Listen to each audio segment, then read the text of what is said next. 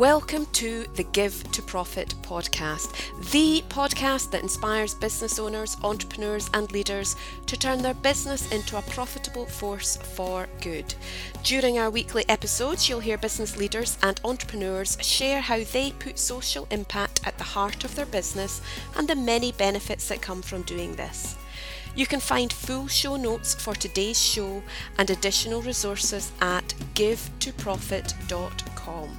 And of course, you can subscribe to this podcast on iTunes and Stitcher, where it would also be great if you could leave us a rating and review.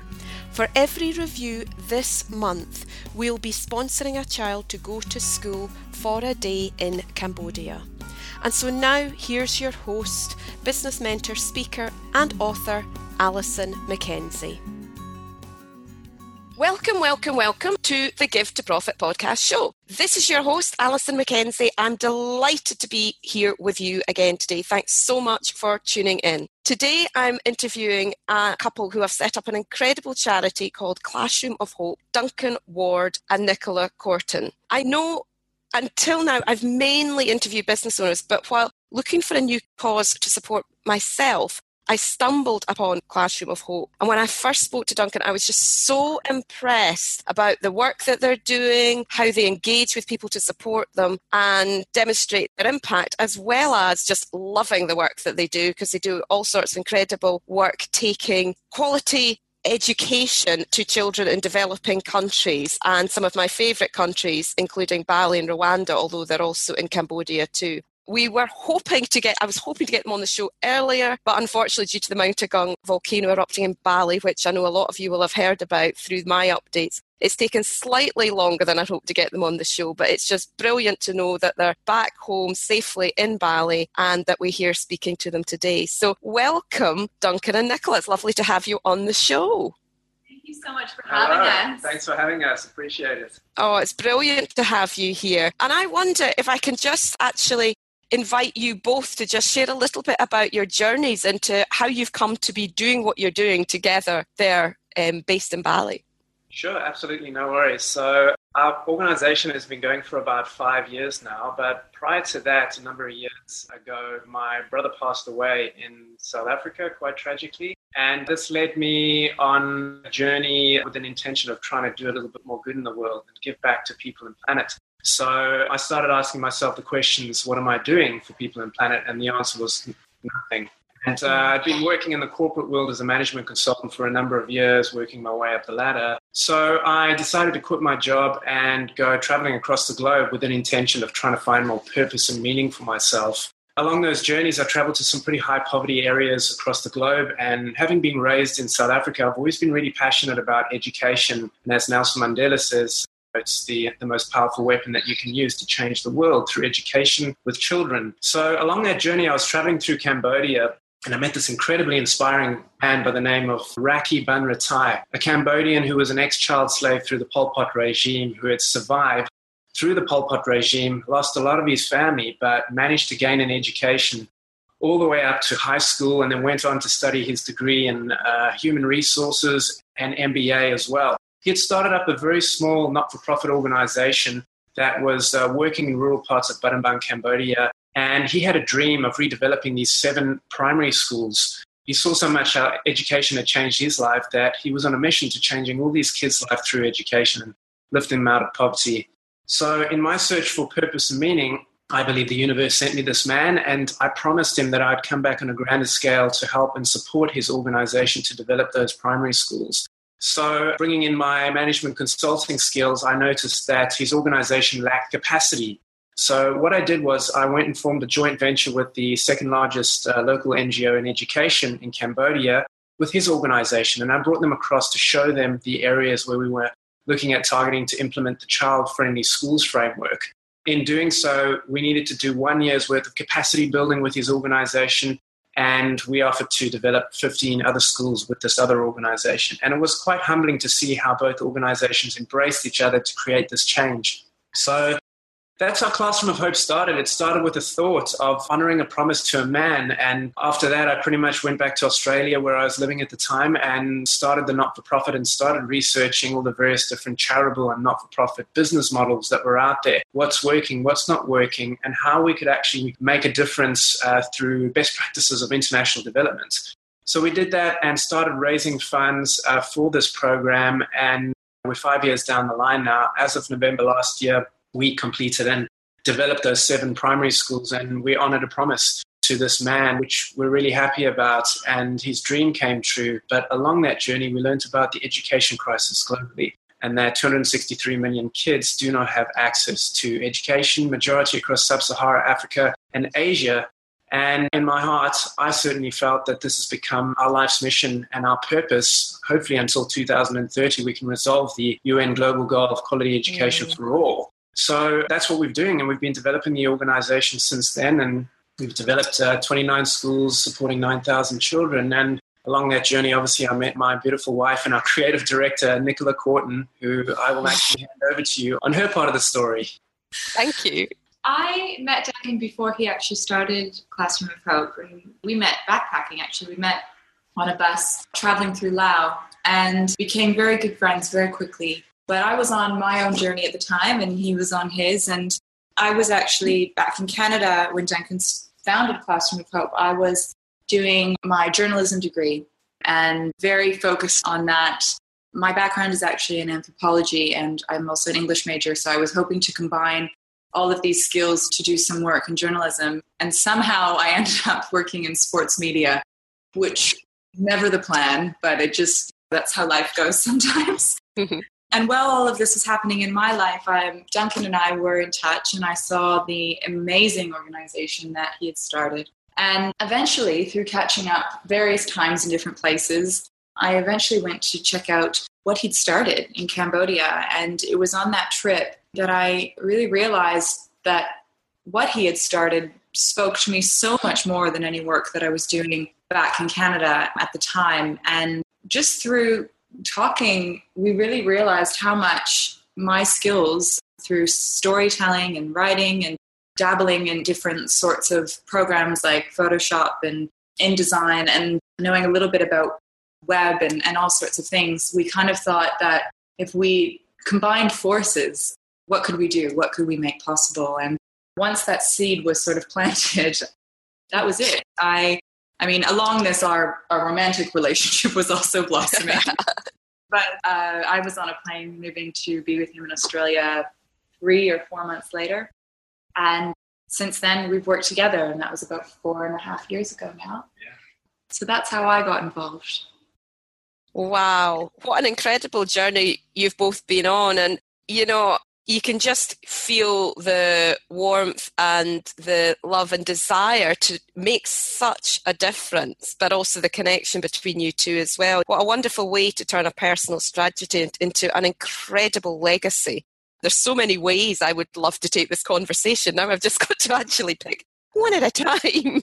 But one of the things that really struck me when we spoke, Duncan, and you were telling me about the evolution of the charity, was really just how important those complementary skills that you've mentioned, Nicola, have been to you being able to do what you do, because it's rare that I see such a focus. And gosh, I'm not an expert in charities or social causes by any means, but it was just so refreshing to see such an incredible focus and ability to pull the right people into a project to make things happen. I mean, have you got anything you'd like to share about those skills and the part that they can play in how a charity or an organisation can move forward? Yeah, absolutely. I think just through looking at what other charities that we like, what they were doing really well, and I'll give you an example. One that spoke to us from the beginning, who we still love and admire, is a charity called Charitable in the States. And I think they were our biggest teachers in terms of showing how beautiful content and storytelling is such an asset to the world of non-for-profits and charity. What they really showed us, and what we have tried to implement in our organization, is bringing the stories to the donors and doing that through beautiful photos and videography and storytelling and impact reporting, which is mostly what I do with my team and volunteers. we try to get those stories and bring them back to the donors. And I think that's what the feedback is. That's what people like about us. And that's what sets us apart, is that we have really strived to do that and to do that really well. So yeah, definitely all the journalism skills I feel are being put to good use and have definitely come in handy in being able to do that for the organization. Yeah, and I have to say that's one of the things that it's exactly what you said. That is what's one of the things that just makes you stand out to me completely. I think the way that you do incorporate that storytelling through those impact reports, the videos, just everything you're doing, I just think is exceptional. And it's so captivating. As somebody who wants to follow what you're doing, it just pulls me in even more. And actually, for anybody listening to this, go and check out their website. The details are in the show notes, and we'll mention it later on. But seriously, it's just brilliant. Go and have a look at what they're doing. And Duncan, sorry, were you going to add something there? Yeah, no, just to support in what Nicola was saying there, is benchmarking ourselves, working out who are the best out there and how we can learn from them, which is pretty much the approach we took, and did a lot of research and connected with those organizations to develop our business model. One other point I did want to say is being able to run your organization like a business and speaking in a language that you're running your organization like a business as well. A lot of not-for-profits that are out there have coming across from a very strong ideological perspective, but what might be missing is the strong business principles. So I think there's another organization in New York that we learned from called Pencils of Promise, where their founder, Adam Braun, talks about these two circles coming together. And the one side of the circle is really beautiful not-for-profit ideology and good intentions. And the other side, the other circle, is strong business principles. And when you bring those two circles together, the middle section that interconnects is what he calls for purpose, a for-purpose organization, a not-for-profit that is got really beautiful intentions and good ideology, but also has very strong business principles and foundations to be able to show clear transparency on financials and efficiencies as well. Yeah, I love that. I absolutely love that. And it's funny because with the gift to profit model, it starts off, the basic model is a couple of circles, which is, I guess, the charitable ideology, but it's the desire for the same thing, the social impact, the change that we want to help support in the world or help tackle in the world, and bringing that together with business. So it's just using those circles in a different way. So beautiful. So before we actually get into maybe the discussion and forget to do this piece, I'd love you just to share a little bit more about what Classroom of Hope is about. Sure, yeah. So I'll give you our elevator pitch. So we'll start with our why. Why do we exist? We exist to help children unleash their greatness through life-changing education.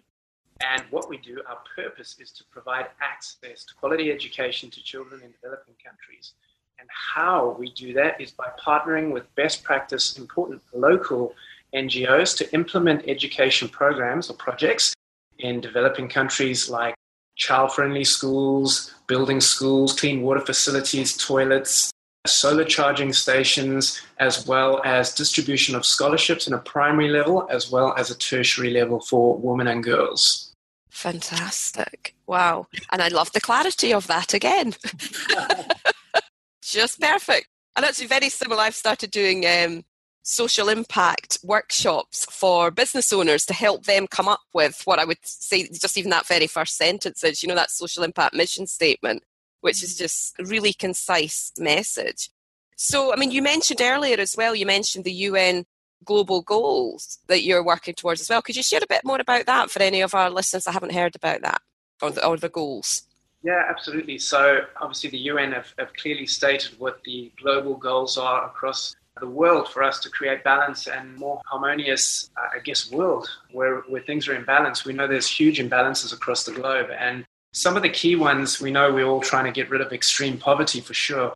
But the one that we really link to is quality education, clean water as well for all the schools that we're building. We're providing clean water facilities. And hunger, some of our child-friendly schools as well. The kids are not receiving enough food, so there are some rations that are being provided for these kids as well. So really what the UN Global Goals are doing is creating a focus on the key areas that are problematic across the world and majority in developing countries, where we can provide other populations and countries fellow human beings with access to everything they have the right to have access to, like an education, like clean water, like food, and allow them to be pulled out of poverty as well. And that's, correct me if I'm wrong, Duncan, but I'm pretty sure that the goal is by 2030. That's correct. To have these set in place. And Duncan and I always joke about the fact that by 2030 we'd like to do ourselves out of a job. Oh, yeah, lovely. That really is the end goal. Is to get as many kids in school as possible. And absolutely, yeah. Oh, brilliant. Can I just ask, are you coming nearer and far with the computer? Because sometimes the sound's getting faint and then it comes in loud again. Okay, we're a little bit closer now. Is that better? So yeah, I mean, I love the UN global goals, and just listening to what you guys have shared there. I mean, for me, my focus and the way I've aligned my business is around the goals of education, poverty and social justice. And I suppose one of the reasons I reached out to connect to you was because of the educational strand. But just listening to you, what was really nice was hearing what the goals that you're really focusing in on, because it helps me realise that I'm having greater impact, because through supporting you and the fact that you've also are looking to support the goals, around hunger and clean water, then the impact that I'm having is greater than just the ones that I was focusing in on. So that awareness has just come from listening to you just now. So thank you for that. You're welcome. So what impact do you know you've had so far through the work that you're doing?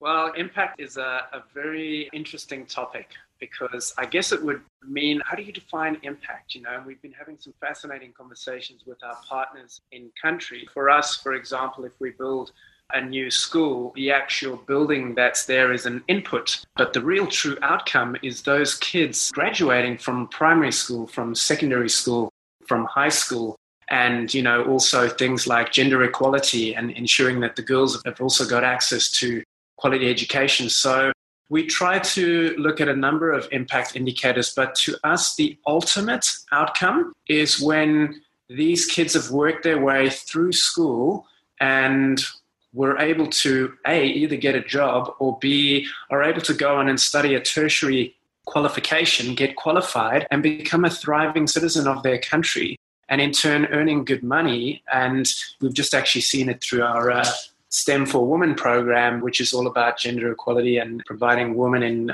Cambodia with access to tertiary scholarships. I might just let Nick talk about some of the outcomes we've had there. Yeah, this is one of my favorite programs right now. It's all about getting, as Duncan said, getting young women into STEM education, so science, technology, engineering, and mathematics. And we've just recently had 5 graduates from this program come through. We've got another 5 graduating at the end of February. And what's been amazing about this particular program is these are young women who were young girls that were supported by our local partners, and they've now gone on to graduate with these tertiary degrees, and they're employed. They're working as system network engineers and web programmers, and some of them are studying food sciences, and they're actually employed in their field. And that in itself is an amazing outcome and impact. But to take that to the next level, what we've learned about women in particular who are educated is that they have a tendency to bring others out of poverty with them. So these women, even though they're working and they're very proud of that, what they're most happy about is the fact that they're actually sending money back to their family or community to help others also lift themselves out of poverty. Some of them are even supporting their younger sisters to go to school. So there's this beautiful cyclical exchange happening where they give back to their communities. And when you educate women, they bring others out of poverty with them. And that to me is just an outstanding impact. Yeah, absolutely. It's some of the other things we focus on is really the impact of education. And some of those are improving income equality, greater equity in both education enrollment and school quality across all population groups will result in a more equal income distribution and in turn reduce socioeconomic inequities in general. It also reduces hunger, food insecurity by 20 to 24% based on doubling the attendance rates in primary education for rural populations, reducing mortality rates, and also improving a person's earnings and GDP. Each year of education can increase a person's earnings by 10%, and average annual GDP by 0.37%. And these are just some of the stats that we see out of UNESCO and the UN. Yeah. Oh, just incredible, the legacy of what you're doing. And And I guess one of the things that I'm hearing in what you've shared there, I mean, that just sounds an amazing project. And having worked with a group of genocide survivors in Rwanda, I know the challenges of getting people to the point of where they can actually go out and get that job and be sustainable, and the way that they do support each other and a lot of people in their community. But one of the things I guess I'm taking away from this part of the conversation is that actually a lot of this measuring impact, a lot of what you're doing is about the long-term impact. And that can take time to actually pull together, can't it? To actually know. And it's having faith that if you do things, if you know you're doing things well, and it's monitoring a process, but at the same time trusting that over the long term, it is actually going to deliver on the impact that you're wanting to have. Yeah, absolutely. One other example is building a school is an asset, and the life cycle of that asset might be 30 to 40 years. So if it's a primary school that you're building, every 6 years you're getting new kids that are coming through that school. So it's a matter of monitoring those statistics and understanding, well, okay, over the life cycle of that asset, how many children have actually gone through there and qualified with primary education. So your impact becomes compounding over the years. And it's not always, I think part of building these primary schools is around educating the community around the importance of education. So a lot of the time, or all of the time, when we do build a new school, our local partners will hold community meetings to ensure that all of the parents understand the importance of actually getting their children into that school, why the school is being built there, and what is the desired outcome. And that is something that our local partners do at the beginning of an opening of a school, but then it's something that they keep checking back in with the community so that people, if ever there's a reason that parents aren't sending their kids to school, and there's multiple reasons why sometimes kids get pulled out of school, and usually it's related to just the extreme poverty and the fact that they need their children working or bringing in an income for the family. And there's a lot of education that goes into the community around why in the long run getting them to go to school is really important.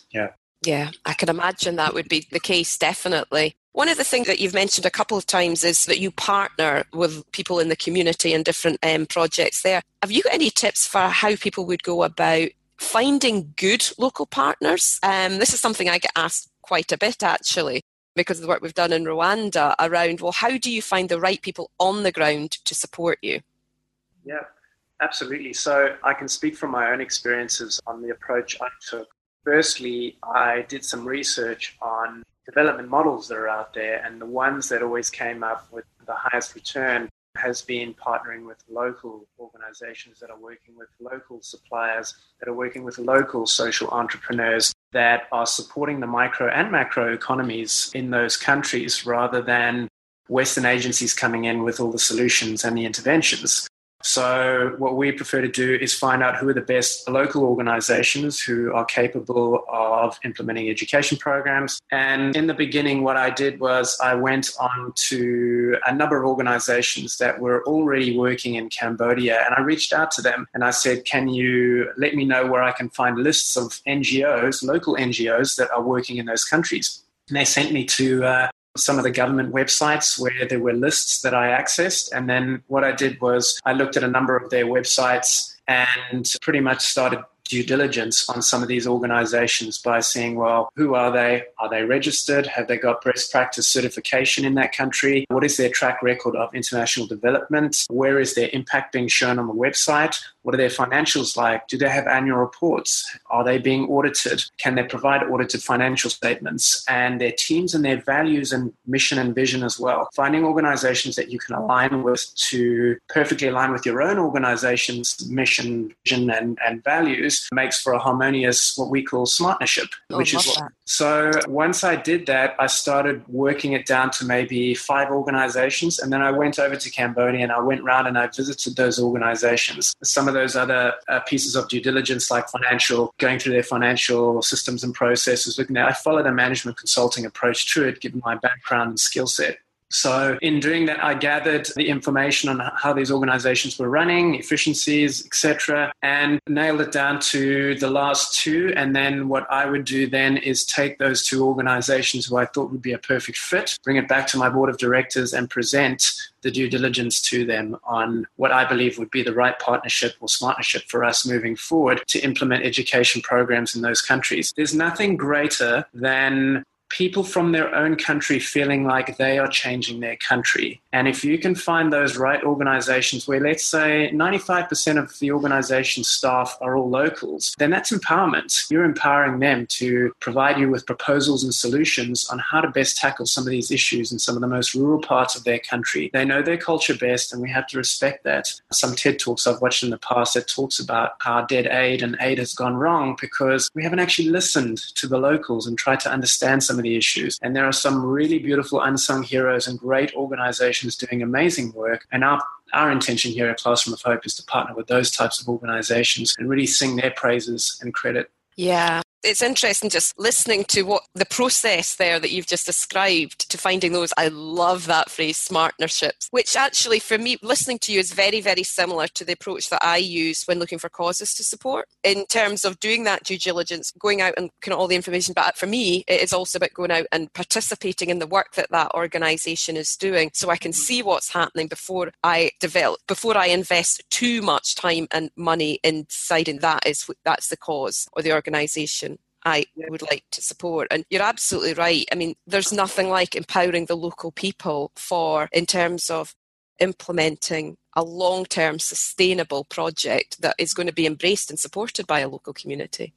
Yeah, absolutely. So no, thank you for sharing that. Nicola, were you going to add anything there? I was actually just thinking in one situation where this became really evident for us was when we decided to expand into Rwanda. We'd been doing child-friendly schools in Cambodia because that was what the need was. And when we went to Rwanda and decided to start, at first we didn't know how it was all going to go, but we decided that we wanted to start supporting the country. And quickly we learned that their need wasn't in creating child-friendly schools, it was that they actually lacked structure. They needed buildings. They needed schools built from the ground up. It was such an eye-opening experience for Duncan and I because it was, I think, because we'd gone into a new country, we realized so profoundly how every country is so different and how if we'd just gone in there thinking, oh, we're just going to do what we did in Cambodia and do that here because that's working in Cambodia, we would have been so wrong. And it was just really evident in that trip. And it's been even more evident moving into Indonesia and working now in Bali and on Gili Meno,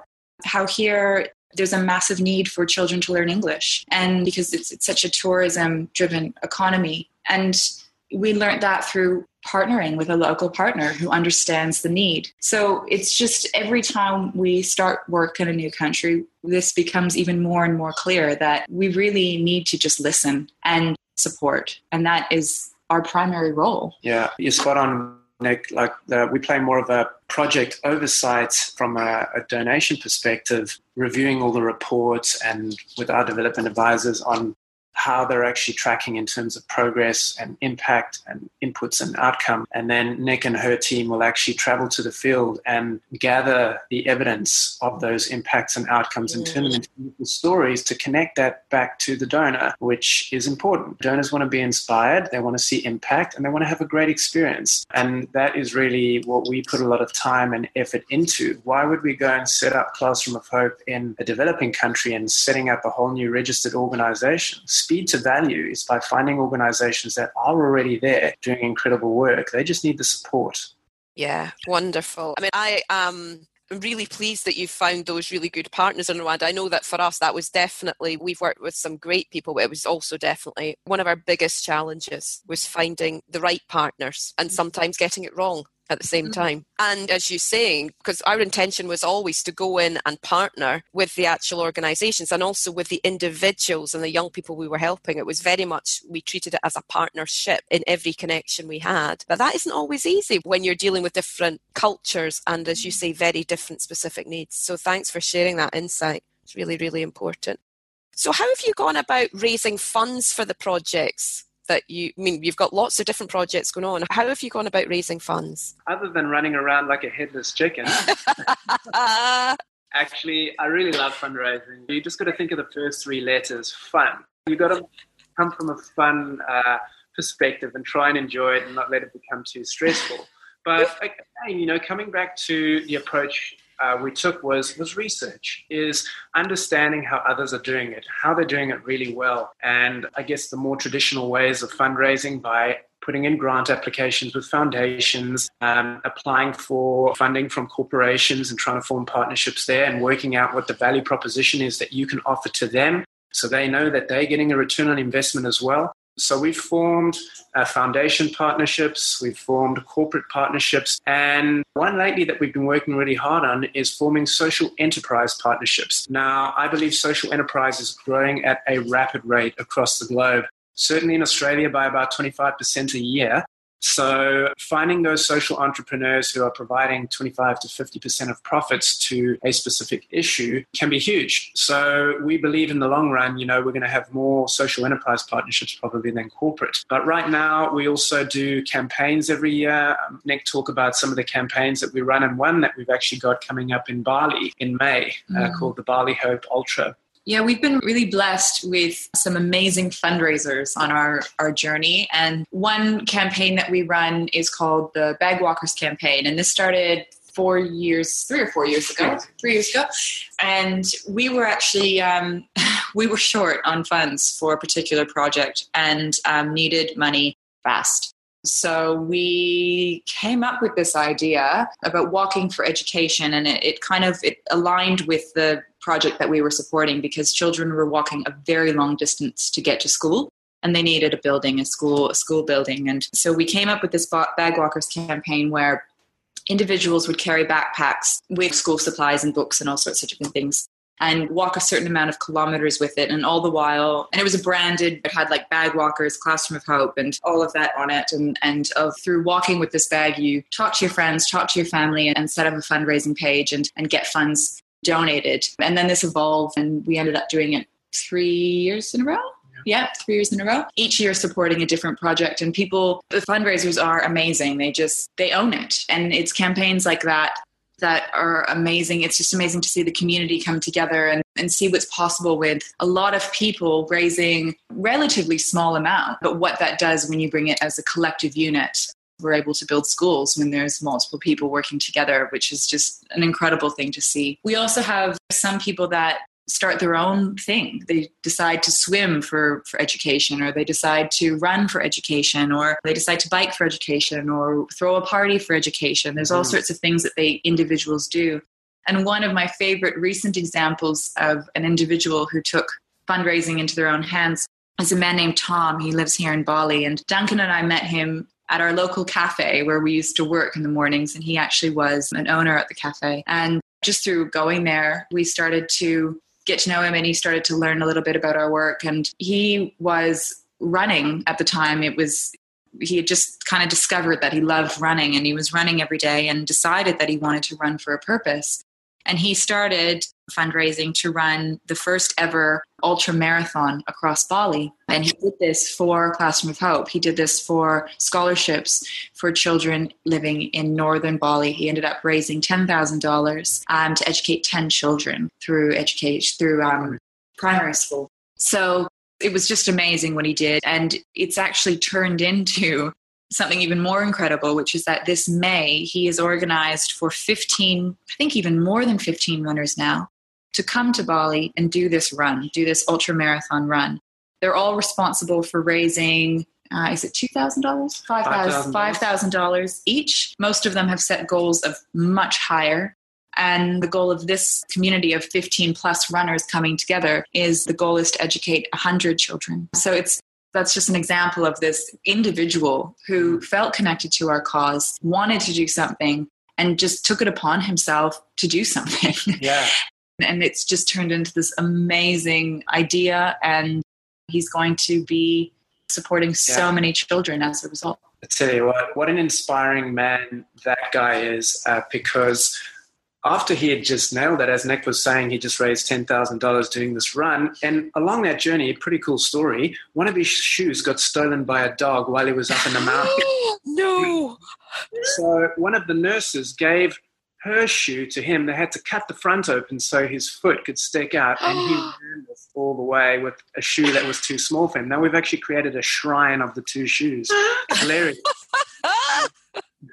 Speaking of social enterprise, this man is a very astute entrepreneur. And after he ran the event, he'd just finished running 84 kilometers, and we're sitting down and we're having a bit of a chat, congratulating him on the impact he's about to create for these kids. And he looks at me and he goes, how can we turn this into something significant? So I said to him, why don't you set up a social enterprise? Told him what social enterprise was and how it works. And he ended up incorporating in Singapore, setting up his social enterprise called Bali Hope Ultra. And his goal was to set up ultra marathons, first one in Bali and some across Southeast Asia, to raise $100,000 per event for kids' education with Classroom of Hope as a partnership. And then 50% of the profits that he's making through all of that would also go to Classroom of Hope as well. And he's formed partnerships with two significant hotels, the Alila and the Lavina in the south and in the north, where these 15 runners from across the globe are going to get a 7-day beautiful experience of Bali, visit the project where the kids are going to be impacted, and then they're going to run 84 kilometers and raise $5,000 a pop to raise $100,000 to change this entire community. And this man has done this since August last year. It's extraordinary. Mm-hmm. And I love talking about him because I find him very inspiring. Mm-hmm. And tell you what, if you ever want to interview someone, he'd be a good one. He is. You know, listening to you, I was sitting thinking, I would love to interview this guy. So inspiring. So we'll have a conversation about that at the end. But wow, how incredible. He's such an inspiring guy, and he's such a testament to what one person can do. Yes. Mm-hmm. And I think that just to bring around to your original question about fundraising, you know, it's the other partnerships and the corporates and the grants and all of that. But if organizations, if non-for-profits can find their Toms, you know, like there are people that are just advocates for them who are determined to make a difference. I mean, there's so much power in that as well. Yeah. Absolutely. Yeah, totally. I mean, that's one of the messages that I talk about a lot when I go out with Give to Profit is saying to causes, whether it's charities or social enterprises, that you can try and get the money from the corporations and the big funders, but there are so many causes competing for a relatively small pot. And there are millions of small to medium-sized businesses and business owners, entrepreneurs who actually want to do good and are just looking for opportunities. And that's one of my visions, is to connect those people and to inspire people, especially from causes, to think about partnering with smaller businesses. Because as you said, you know, it's a growing market. And when it's the collective of when you have lots of individuals who feel passionate about what you're doing, they will go off and do the work and you get the money. And they become, it's not just about raising the money for you, they become advocates for you and share what you're doing, which is so valuable too. So thank you for sharing all of that. And it's, very, very inspiring. And I know for me, I mean, I think Duncan, I had shared this with you when we first spoke about how this year there was a couple of us who were intending to bring out business owners over to Bali, and the whole intention was that I was going to teach them how to raise money through their business and set them a target of, it was probably going to be around the $5,000 mark, to raise the money themselves, and then we would come over to Bali and we would do a retreat with them, teaching them things, but also take them out to the projects that they had supported. And now, unfortunately, that hasn't happened because we decided not to do it because we didn't know what was happening with Mount Agung this year. But it's certainly still there as not even a big dream. It's something I intend to do very soon. So really, really inspiring to hear about this guy that's been doing that for you. And I would love it. I would really love it if this interview just inspires other people to actually think about what they could do, whether or not it's for you or for other causes that they just feel very closely connected to. Yeah, great. Yeah. And so I'm just looking at the time. I could talk to you guys for hours. You know, and maybe one of these days we'll get to meet when I come over to Bali or when you're over here. But I'm just wondering about have you got any tips for how people, you know, or ideas for how people listening to this or could actually support you? Oh, actually, sorry, before we come on to that question, I do have to ask the other one because I think it's so clever before we even get there. Could you share about the Business Owls? Because I just think that idea is just fantastic as a way to get funding and to structure yourselves as a charity. Sure, absolutely. Sorry, Wise Owls. No problem. And also thank you for becoming a Wise Owl. We're really grateful for that, Alison. So Wise Owls was a business concept that we learned from those who are already doing it really well in the States, Charity Water. They set up a business model, except theirs was called Well Members, where they had a number of donors that would pay the funding to cover their operating costs. And they would send 100% of all the funds from the public to fund water projects. So we thought, wow, this is great. This is brilliant. So we took that model and we tried to implement it into our organization. We called it the Wise Owls. So originally I pitched maybe 31 times across Australia to try and raise significant funds to cover our operating budget, and I got zero traction. And the reason why I got zero traction is because the philanthropic behaviors in Australia are quite different to those in the States. So we went back to the drawing board, and Nick and I had a bit of a brainstorm, and we thought, well, what if we flipped that model and we turned it into everyday individuals? So we made it really attractive. And we said, well, if you become a Wise Owls, at a minimum, you become an investor and a shareholder within Classroom of Hope, with your first share being purchased at $9 a month, and you can purchase as many shares as you like. And our goal is to sell 1,000 shares, Wise Owl shares, within our organization.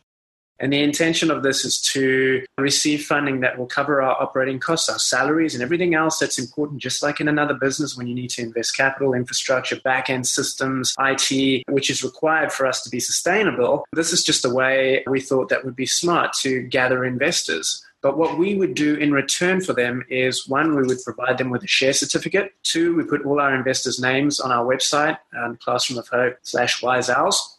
And three is every quarter, via video, Nicola and myself will personally create a video that reports to them as investors on everything holistically that's going on in our organization, from the programs to the fundraising to the impact and to our financials as well.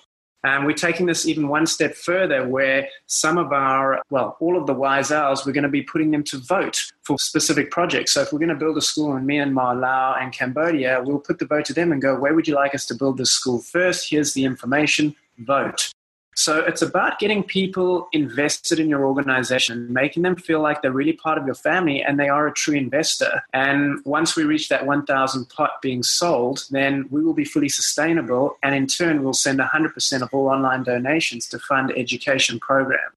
So it's treating them like shareholders. We can't give them stock, but we can certainly treat them like shareholders. And the return on investment is going to be the amount of children that we're educating and the impact and outcomes that are being delivered. And we report to them as if they truly do invest in our organization, which in our eyes, they are doing.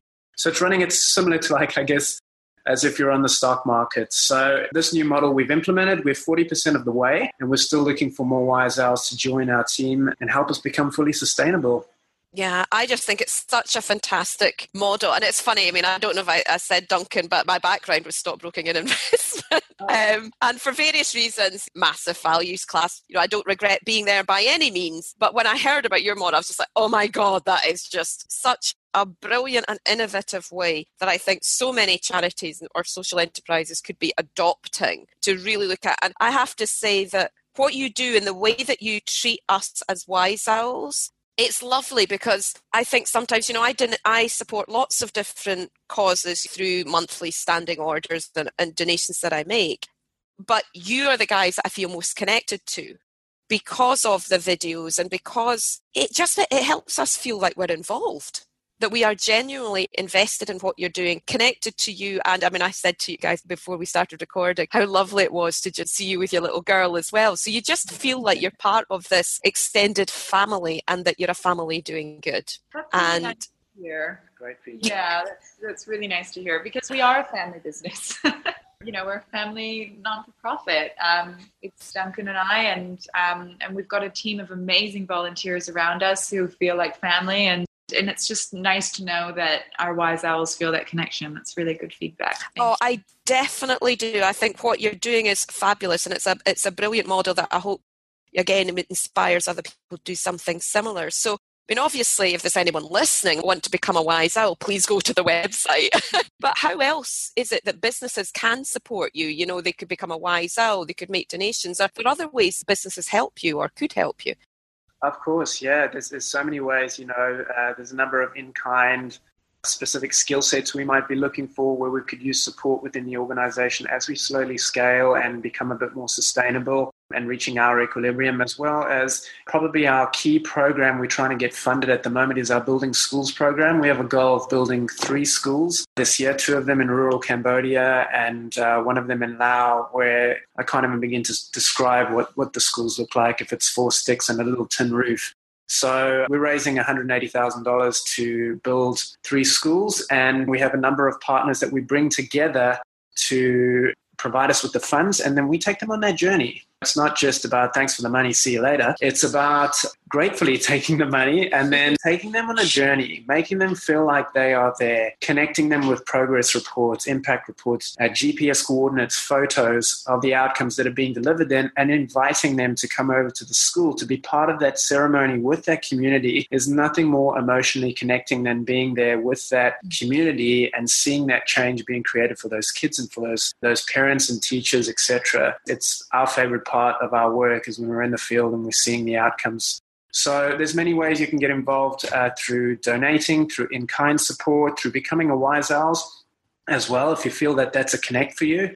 Fundraising. Fundraising. If you want to do a challenge and raise funds for kids' education, we've got a platform on our website where you can sign up and get your own supporter page and share that through all your social connections to raise funds for education.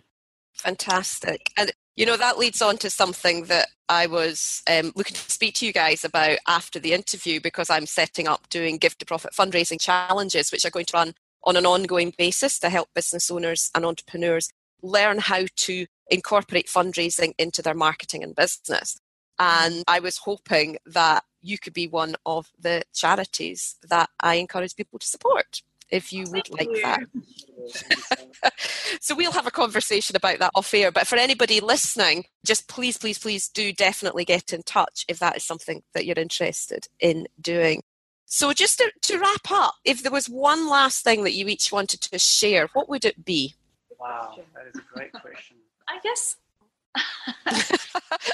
It's all right, don't worry. We can edit out a pause, but we'll keep some of it in because it's nice.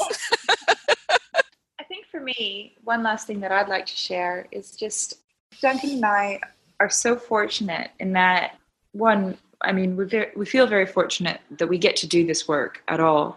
But I think we also feel really fortunate that we get to see the impact. And we get to go into the field and meet these kids and meet the teachers and meet the communities. And I think if there's something I'd like to share, it's just that that's had a profound impact on my life. And I just feel really grateful that we get to do this work. And it's through people supporting us and doing this that we can continue to create that impact. And I feel really grateful for it. So I just wanted to say thank you to you for interviewing us and for letting us share our story, because this really is it's our purpose. And it's not always easy. There are definitely days where it's challenging, but mostly it's incredibly rewarding, and we feel really, really, really grateful that we get to do it. So thank you to you for having us on your show and sharing our story and letting more people hear about what we do. Yeah, I concur with what Nick says there. And from my perspective, we've changed our lives significantly since leaving corporate and Nick leaving journalism. And I quite like the approach of live simply and give much and bring joy to other people, because the definition of joy is when you create happiness and you share that happiness with other people. And happiness shared is through giving and making others feel really good about themselves and lifting them up as well. So this whole process of Classroom of Hope has not just been great for the kids and the impact and everything. It's been a pretty awesome spiritual journey for the two of us and our growth as well, and how we want to live our life. So thank you as well from my perspective for your support and for this opportunity of the interview. Truly grateful. We're having so much fun. It's all just living to us, we don't actually... Work and play is the same thing for us. Oh, I get you. I totally get you. And I'm sitting here with this massive warm glow of warmth and literally on my heart. We're recording this first thing in the morning for me, and it really has been just one of the best ways to start the day speaking to you guys. And I just feel, I've got tears in my eyes just thinking about everything you're doing, and I just feel so honoured to be a part of it and to have the opportunity to support what you're doing. I really, really do. So if people want to connect with you or to check out the work that you're doing, what's the best places they can do that? Well, to check out our work, you can go to our website, which is classroomofhope.org. We've also got a Facebook account, which is just / Classroom of Hope. And we've got an Instagram account as well, which is at Classroom of Hope. And that's really where they can find all of our work. Yeah. In terms of getting in touch. On our website, we've got an email address as well where you can touch base with us if you'd like to connect with us. My email, duncan.ward, WARD, @classroomofhope.org. And mine is nicola.courtin, COURTIN, @classroomofhope.org. Love to hear from you. Oh, brilliant. Thank you so much to both of you for your time today. I've just thoroughly enjoyed speaking to you, and I really hope I feel and I sense that there's going to be a long-term partnership happening here in one way or another. And I mean, I've taken so much away from this conversation as well. Gosh, just trying to think of a couple of things to mention. You know, the whole idea of a smartnership, I just think is brilliant. Absolutely brilliant. A good approach in terms of how we choose to partner with causes as a business, but actually also how we choose to partner with people generally, actually, to be perfectly honest. And I love that tip that you said at the start about, you know, actually adapting the specific needs to individual countries and really being very mindful to that. So thank you so much. I know that people listening to this are going to be so inspired. So thanks very much to you guys, and thanks to everybody for tuning in to this episode. Remember to check out givetoprofit.com or alison.com for the full show notes, plus details of how you can connect with us all. And if you would like to raise funds or to learn how to raise funds for a charity or social cause, including, of course, Classroom of Hope, then please do get in touch, because the Give to Profit fundraising challenge will be starting in fact, by the time this show airs, I'll have just launched the Give to Profit fundraising challenge, which will be an ongoing challenge you can join at any time, with a mixture of online training lessons, an online forum, and documentation and support from me with live calls as well. So just go to the show notes to find out more, or email me to find out more. So until next time, remember, business is a great opportunity to be kind, and what you do next matters. Thanks for listening to the Give to Profit podcast. If you've enjoyed this episode, remember to subscribe to the show on iTunes so you hear about our next episodes. It would be great if you left a rating and review of the show there too. For every review this month, Alison will be sponsoring a child to go to school for a day in Cambodia. You can connect and chat with Alison on Twitter using the handle @AlisonMac and through the Give to Profit Facebook fan page.